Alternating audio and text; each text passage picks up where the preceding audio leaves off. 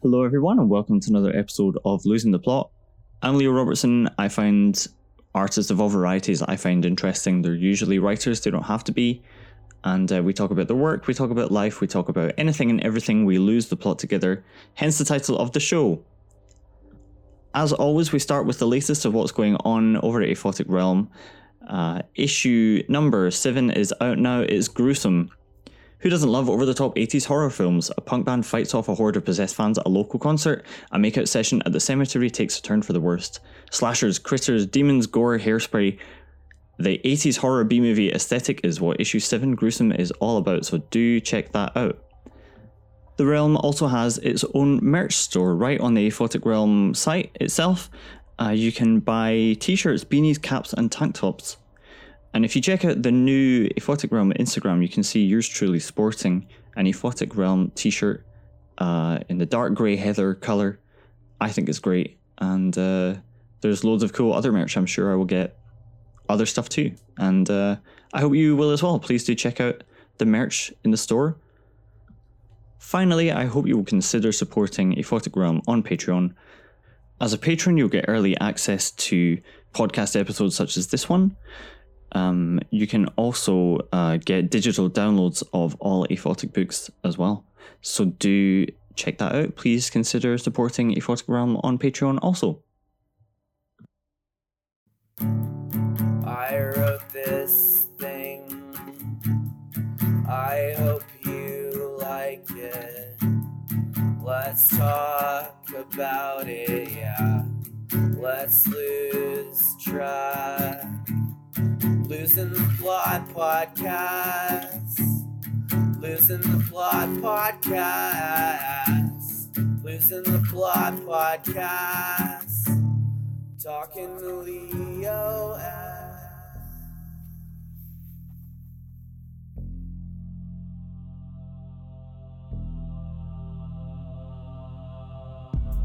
Our guest this episode is Chad Lutzke.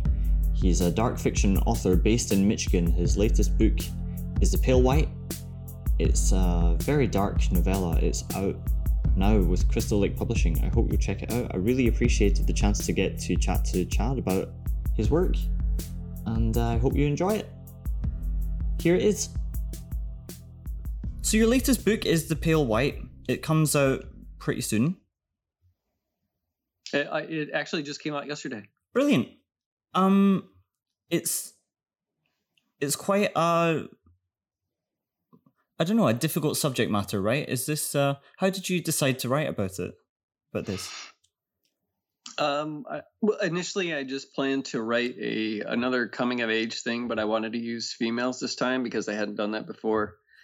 And originally it was going to be a vampire thing where all the girls were going to be vampires, and they were not going to know they were vampires until they were given some information along with contact information for all of the people who had wronged them. And then they were going to go on this West Coast bloody road trip full of revenge and murder and killing to get back at those who wronged them. And then after writing about a third of that, I scrapped the whole thing and started over again, and then rewrote it again in a different tense.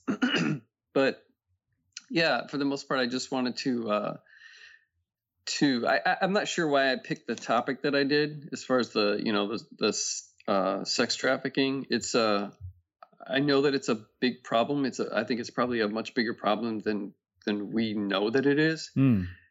And I mean, I try not to linger on that and deal more with like the aftermath and trying to heal and move on from, if at all possible, from that kind of trauma. Why was the all-female cast was important to you because you'd never done something like that before, but was it important for other reasons? Not really. As I was writing it, I realized that after I'd started, I realized that female readers don't have like a boy's life. You know, they don't have like the quintessential female-centric coming-of-age book that they can. I mean, I'm sure they're out there. I just, off the top of my head, I can't think of any. I know Grady Hendrix put a wonderful book out within the last couple of years, My Best Friend's Exorcism, and that's female-centric coming of age, great book. But I just don't think that there's enough of them. And I realized that after, I was like halfway through the book, and I was like, maybe.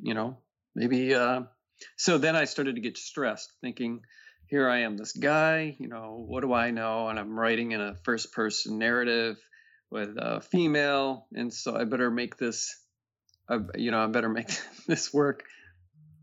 Were you thinking in particular of any females that you know when you were writing these characters? No, not anybody in particular. Unfortunately, I know a lot of women who have gone through sexual trauma, even one who has been involved in a sex trafficking ring. And I know the kind of trauma that they go through, and I know that it's not something that they experience and then it's gone. It always lingers, and it affects their many different aspects of their life, and it stays with them. Some of them deal with it better than others, and some of it they just let it it just takes over their whole life, their future decision making and their ability to cope.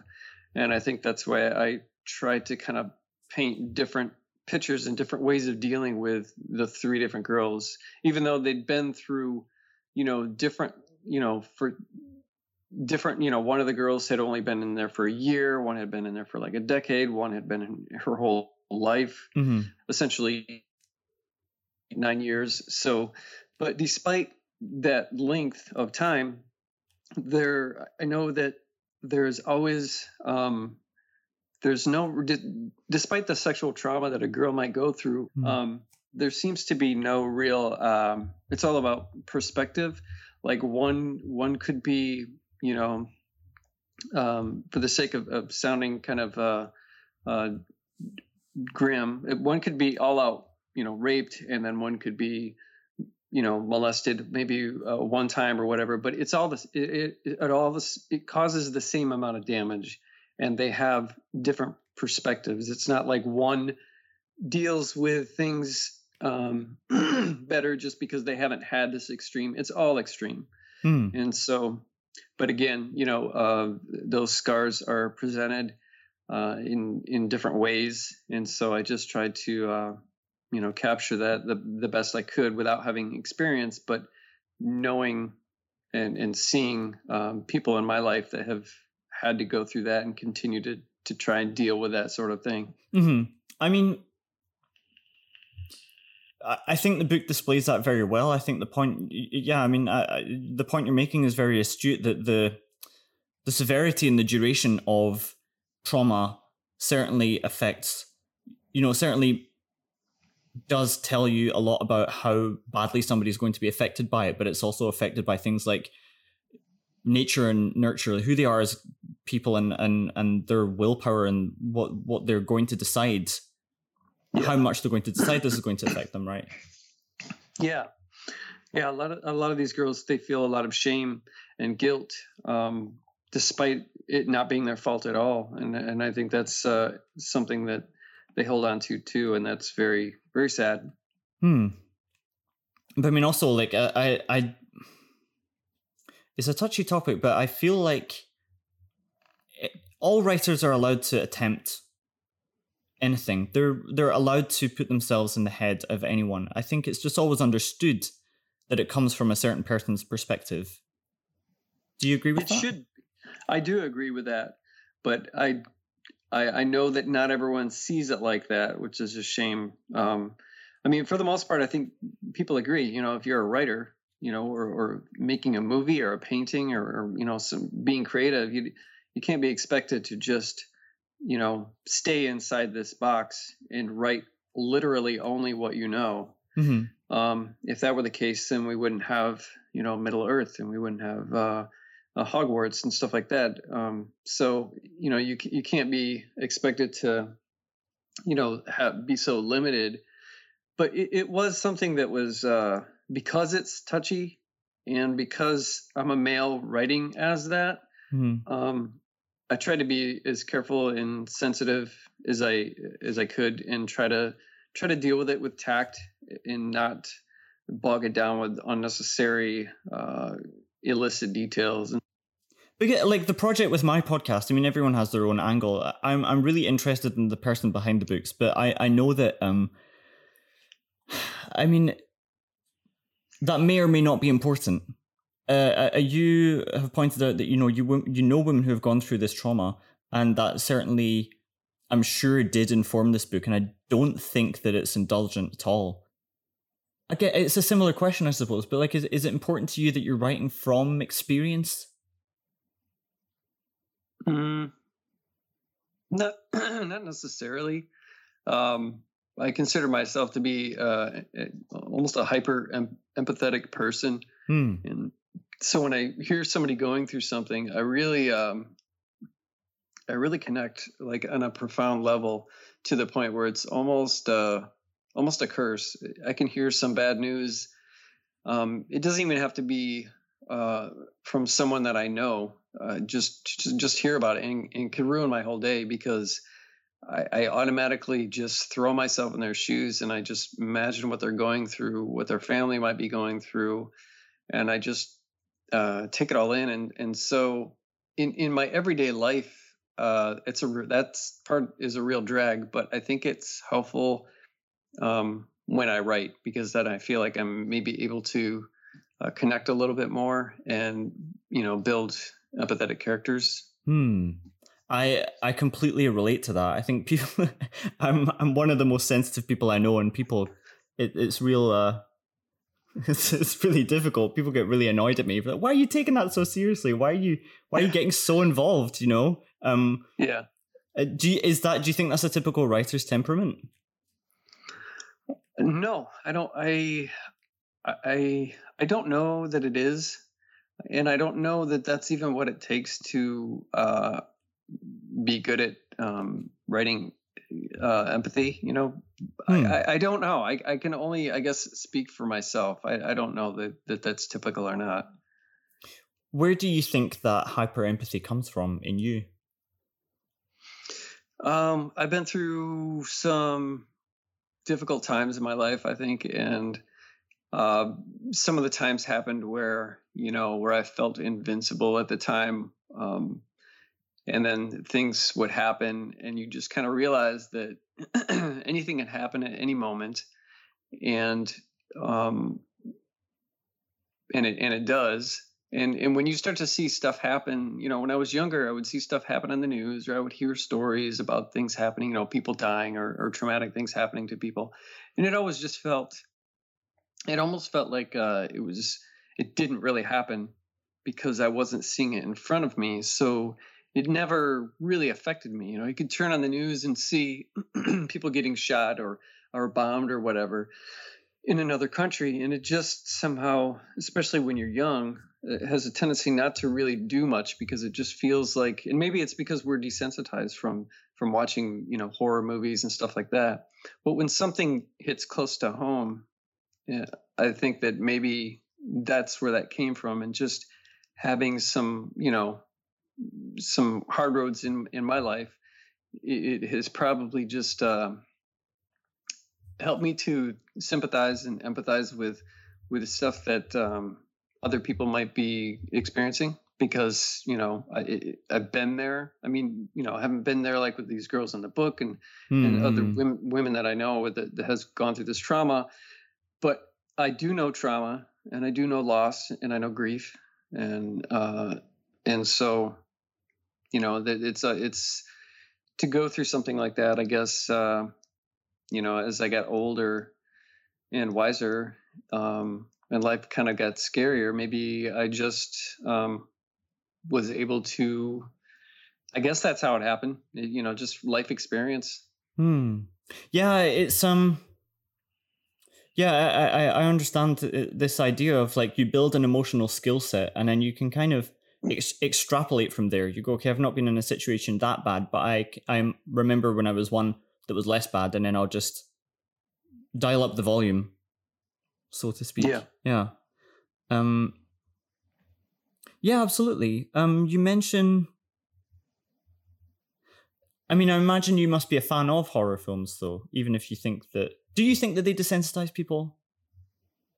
Well, sure. Yeah, I mean, look how horrified people were. I mean, of course, we weren't alive at the time, but we hear about the people being horrified of like Frankenstein with Boris Karloff.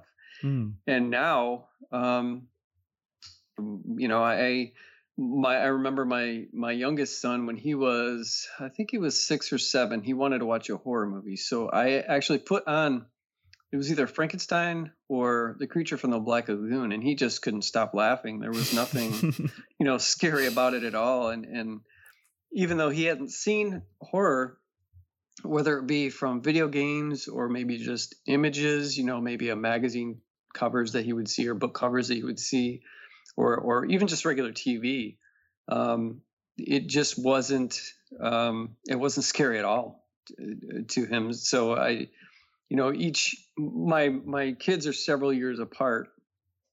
I have 3, and they're all 10 years apart, 9 to 10 years apart. And so they've all been through, you know, if they want to be introduced to a horror movie, you know, I try to start real tame. And the movies nowadays are a far cry, and probably I don't know that I would say more grittier, because, you know, Chainsaw Massacre was in the 70s, and that's about as gritty as you can get. But I think you see more of that type of gritty film, whereas Texas Chainsaw at the time was just such an outlier for the type of movie that it was. But yeah, I do think that we do get desensitized, especially or even with like jump scares. You know, if I'm watching a movie with my youngest, who's 14, if we're watching something and it has all these typical tropes and typical jump scares that most of us have seen just to death, and it bores us, for them, it's something new. Yeah. You know, just like we're bored of slashers because, except for maybe, you know, for nostalgia or whatever, but it's been done. It's been done to death, and you put somebody else that hasn't seen that before. And but over time, you know, it does get boring and drag on, and it's like beating this dead horse, I guess. What was the? So I mean, I started. I'm 30, and I started. The first scary thing I remember was an episode of the X-Files. I don't know if you know the one with Toombs, and he has the yellow eyes. Is it the yellow eyes? Is that the one where the guy squeezes through everything? Yes, exactly. So yeah, I just saw that again last week. Oh, did you? No way. Yeah. Yeah. Because I saw that when I was. I mean, it's not that scary, I don't think, but no. But I saw that when I was like 10, and then every time I saw a dark space in the house, I thought I was going to see those yellow eyes for like a year. It was creepy. You have this human being squeezing in places that are supposed to, you know, be safe. And he's, so that actually it was creepy. Oh, it's still creepy? Yeah. I haven't seen it in a while, but it's good to know. But what was the first thing that did that for you? The thing that really scared you? I think it was probably, I don't know that it was a movie as much as hearing stories from people about like ghost stories. And I wanted to see a ghost so bad, but at the same time, I was scared to death of having anything like that happen to me. But I do remember seeing The Exorcist was on TV, and it was a heavily edited version. And this was probably the late 70s or early 80s. And I could not watch it. It was terrifying. I had to shut it off. But in the late 70s, there was a couple of other made-for-TV movies that had, not necessarily as a whole, but kind of had haunting images in it that stuck with me and creeped me out. But I don't know that I can pinpoint a single movie that really started it all. But when you came to writing, did you know you were going to write horror? Do you think that you do write horror? No, I mean, I call it usually dark fiction because it's arguably not horror. I unless it's a short story, I normally stay away from supernatural things or creature feature type stuff. I've been known to do that in with short stories, but in novellas, I just don't don't write, a full-length book with that kind of subject matter, more of human horror, but more just like dark fiction, I guess. I'm really interested in, that you speak about trauma and the aftermath of trauma. What does it mean to you to heal from trauma? That's a good question. I mean, obviously the scars are still always going to be there. I'm a firm believer that time does heal. I don't think that time erases, but I think that it does heal. I think that things get easier, and no matter how far away you get from the trauma, you're still going to have like bad moments. Mm-hmm. So I don't, like I said, yeah, I think that I believe that time heals, but it doesn't erase, and you're always going to really just depending on what you're going through. I mean, if we're talking about loss or like sexual trauma or witnessing something that you really wish you hadn't, those more of like a haunting thing, hopefully not disruptive to your life. But that's a really good question. I don't know if I have a great answer for it. I don't know the answer either. I think I just wanted to know your perspective, but it seems to me that I think it is a general principle that like once your life gets tough, it just kind of makes all situations tough thereafter. It's like you're kind of unfairly picked for something and you're just going to have a tougher time than other people. Plus, you have to not make that their problem. It's like all these burdens kind of compound. Yeah, I mean, we've all got our stuff that we deal with on different levels in different areas in our life, and I don't know that any one person really skates through that. I guess a lot of it is perspective and how you choose to handle it. If you want to go out and get drunk every night because you're coping, I don't know that that's going to really help your problems, maybe for a minute, but if anything, it'll probably make them worse. Yeah.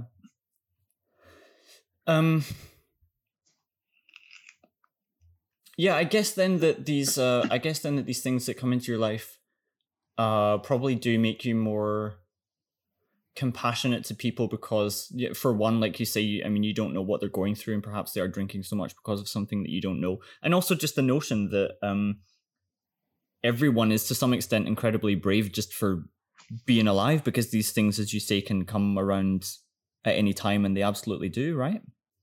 Sure. Yeah. I mean, life is tough, man.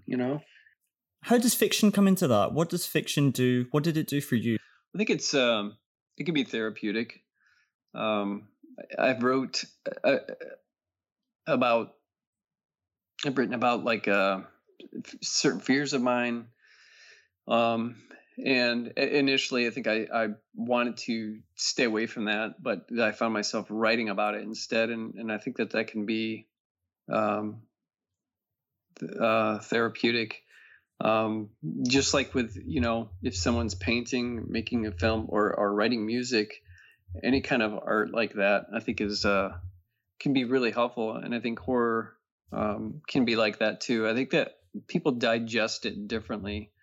Some really revel in it, and they really get comfortable with that kind of like and there's a term for this too. The people, I don't know what it's called, but the people who like gloomy settings and rainy days and just bleak kind of atmosphere, and then there are others who they do not like anything horrifying at all, despite it being around them in real life, and I'm speaking of fiction, like they don't like to, horror films or anything like that. But I think that people who are writing horror or producing horror films and stuff like that, I think that we have a tendency to maybe find some comfort in there. And maybe that has to do with, because it's a fictional setting And so we're able to explore something that's scary but safe. Mm-hmm. We're not really going through it, and it's not going to happen. So we get to kind of experience it in a almost a safe environment. Kind of. I don't know why this popped in my head, but the holodeck in the Enterprise on Star Trek, Mm-hmm. when they go in there and they can experience all this wild stuff that isn't real. Yeah, absolutely. You make an interesting point as well, which is, as much as it is, an enjoyment of scares, the therapy of scary situations, it's also an aesthetic as well. It's like some people just enjoy a horror flavor of story. Yeah. Yeah.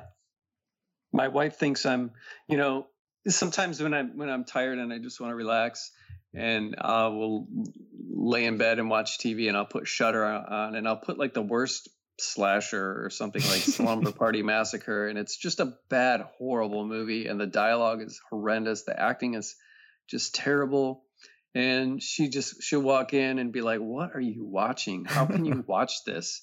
And it's like, I realize that I'm watching something that I can't share with anybody else, but for whatever reason, I am really like getting off on it. I am, it could be nostalgia. I don't know what it is, but I'm enjoying, as bad as it is. I'm thoroughly enjoying it. And she definitely doesn't share that with me. That's your comfort food. Yeah. That's straight. Well, like, what do you guys watch together? We watch a lot of series stuff, like TV series. Right now we're watching The Sinner on Netflix, and we discovered a show called Boston Legal because we're a big James Spader's fan, and he's on that. And just any kind of series on Netflix or Hulu. She's not a big horror movie fan. Sometimes I'll get her to watch. I think the last couple of movies I got her to watch, horror films, she did like. I made her watch It Follows and Hereditary, and she both really liked those, surprisingly, because Hereditary is horrifying. Tell me about your involvement with Shock Totem. About a year and a half ago, I'm really good friends with John Bowden, who has been part of the editorial staff with Shock Totem for quite a long time, and we've become pretty much best online buddies. And then I got to kind of befriend a couple of other people on the staff, and there had been a hiatus for at least a couple of years with Shock Totem, and John asked if I wanted to help out and be part of maybe a resurrection issue. So we just came together and we had a meeting and we talked about some stuff. And I tried to be a kind of a driving force with, because we had some issues with trying to, we wanted the next issue to come out much sooner than it has. And it's been a really, really long process. But it's been, for the most part, it's been a pleasure getting to know those other people more and being a part of that. In particular, reading that much slush, which I've done before, but I think that every writer should be in a position at some point to tackle a bunch of that amount of slush like that, because I think it helps you as a writer, because then you start to realize what editors might be looking for. We got over 800 stories, and when you get that many stories and you can't possibly read every story from the very beginning to the very end. I don't know any place that does that. I did it one time when I had an open call for an anthology that I put out, but that was only 100 submissions. And I read every single one. But when you get that many, there's no sense in moving past the first 2 or 3 pages if the writing is just horrible and everything is cliche from the first sentence. There's just no sense in going on. So it just kind of, it kind of helps you, like be in that editor mindset and realized, man, I should probably have my first page like really, really, capture them right away, because if they're getting 1,000 submissions and they just want to get to the end of this and my story sucks the first 2 pages and then picks up, that's not gonna cut it. So that was a neat experience. Still working on the issue. I'm not exactly sure what's going on right now, but there's a lot of really cool stuff in that issue. Do writing credentials mean anything when you're reading these stories? No. For the most part, I mean, the author's name was there, and they would be, sometimes they would include a bio or whatever, but I would for the most part ignore it, or at least try to. The only time that it kind of made me nervous if I recognized a name that was maybe an acquaintance of mine or a friend of mine, because then it makes it a little bit more difficult to say no, even though you're going to, if it's not up to par. But it just makes it, I don't know, maybe more uncomfortable to have to say no. But no, there's not any kind of I have never seen anybody submit a story and then all of us go, well, we should take this because this guy is real big right now. Yeah. That doesn't happen at all. No, of course not. I know that it does in some places, I'm sure. If you get a story from Josh Malerman, that's going to be really hard to say no to, I guess, because, that's probably going to sell. But, but we haven't done that. And for the most part, we've, the name is normally the last, unless it catches my eye or whatever, it's normally the last thing I look at, or even reading the bio or whatever. You just want to get to the story. Yeah. Do you solicit fiction from people in particular, or is just anyone's invited? We had, I had come up with the idea that we all solicit an author. Mm-hmm. And we talked about the ones that we were going to solicit so that we could agree. Mm-hmm. And then we had an open call, and that's where we got the 800 in. So we had, we had solicited, I can't remember how many it was, somewhere around, I think 4 or 5. And then we had the 800 stories from the open call. Matter of fact, we had to shut the window for the open call early because the response was a little overwhelming. How about with your own writing? I mean, you write short stories, you write novellas, you write novels. Do you have a favorite format? Do you have one that you're going to specialize in? What do you think? I don't have any favorite. I don't think, it just depends on the idea. Some ideas I can tell right away it's just a short story, and then other ideas I can tell it's longer. The ideas that I have that are like really long, to be honest, I've probably stayed away from and just kept them in my idea file, because I just like to, my books are relatively short, with the exception of one. They're all novellas. And I think that has to do with, I try not to have any filler, and I usually start, Pale White, for example, I could have had, 150 pages of these girls living in this house and what they go through.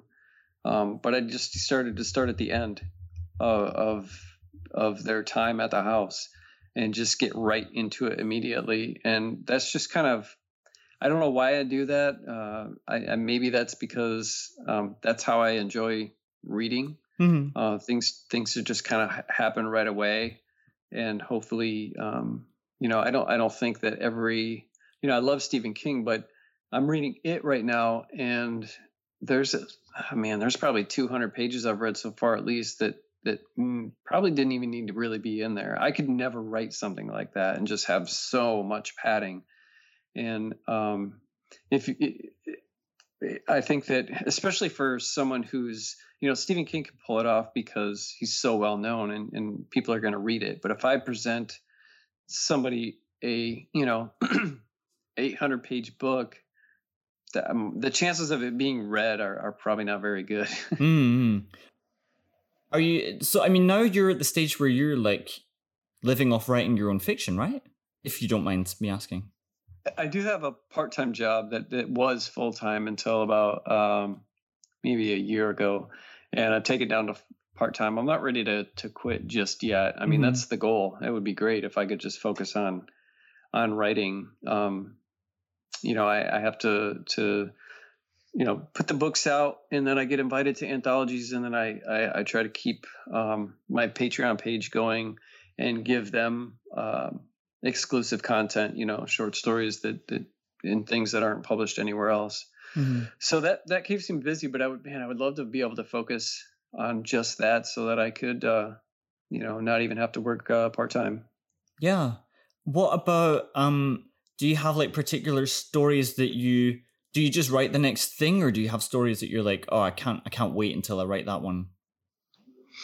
I've got a couple stories that I'm looking forward to being able to get to, but I can't right now because of, just other stuff that's going on. I'm writing a couple collaboration pieces, which are fun. Don't get me wrong. I'm really excited about getting to them. But as far as like my solo stuff, for now anyway, now that The Pale White is out, those are kind of on the back burner. But I'm looking forward to getting to them. And that has happened before. I've been in the middle of writing a book, came up with a great idea for another book, and I just couldn't get done fast enough with the one because my mind was, really trailing off into this other territory, and I wanted to get there. The Pale White is out now.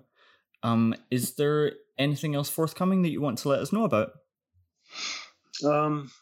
I just had my book, Foster Homes and Flies, released in hardcover about a week ago by Poltergeist Press. Nice. It's beautiful. They did a great job on that. And then I have a handful of anthologies coming out. Midnight in the Graveyard, I think, is the name of one of them. Mm-hmm. That's coming out through Silver Shamrock. Right. Publishing. And that'll be out. That's been everywhere. I'm sure everyone's seen it by now. But it's got some great authors in it, including Robert McCammon. And I think that's going to be, comes out in October, and I believe it's up for pre-order right now. And then there's a charity anthology that I was invited to that's coming out called Dark Tides, and I believe that's also coming out in October. And I have a story in that, along with a bunch of great authors, including Neil Gaiman and Stephen King, and some of my peers. So I'm excited about that too. I'm real proud of both of those stories that are in those books. And there's a couple of other things that don't have release dates, but other than that, I don't have any. I'm writing, like I said, I'm writing a couple things I'm writing a book with John Bowden right now. We hope to have that out before the end of the year. Mm-hmm. And then I'm writing a book with John and Bob Ford that I have. That's just it's in the toddler stages right now, so there's no idea when that could be out, but that should be a blast. I'm glad we managed to set this up. I really appreciate your time. Yeah, Leo, thanks a lot, and I really appreciate you taking the time to read the book too. Oh, absolutely. It's a great book. I can't wait to recommend it to my listeners. The Pale White is out now with Crystal Lake Publishing. Thank you so much for listening. If you are a reader, writer, editor, anyone who wants to come on the show, anyone who wants to tell me anything about it, you can always do so using losingtheplotpodcast@gmail.com. And I look forward to hearing from you. But until next time, bye-bye.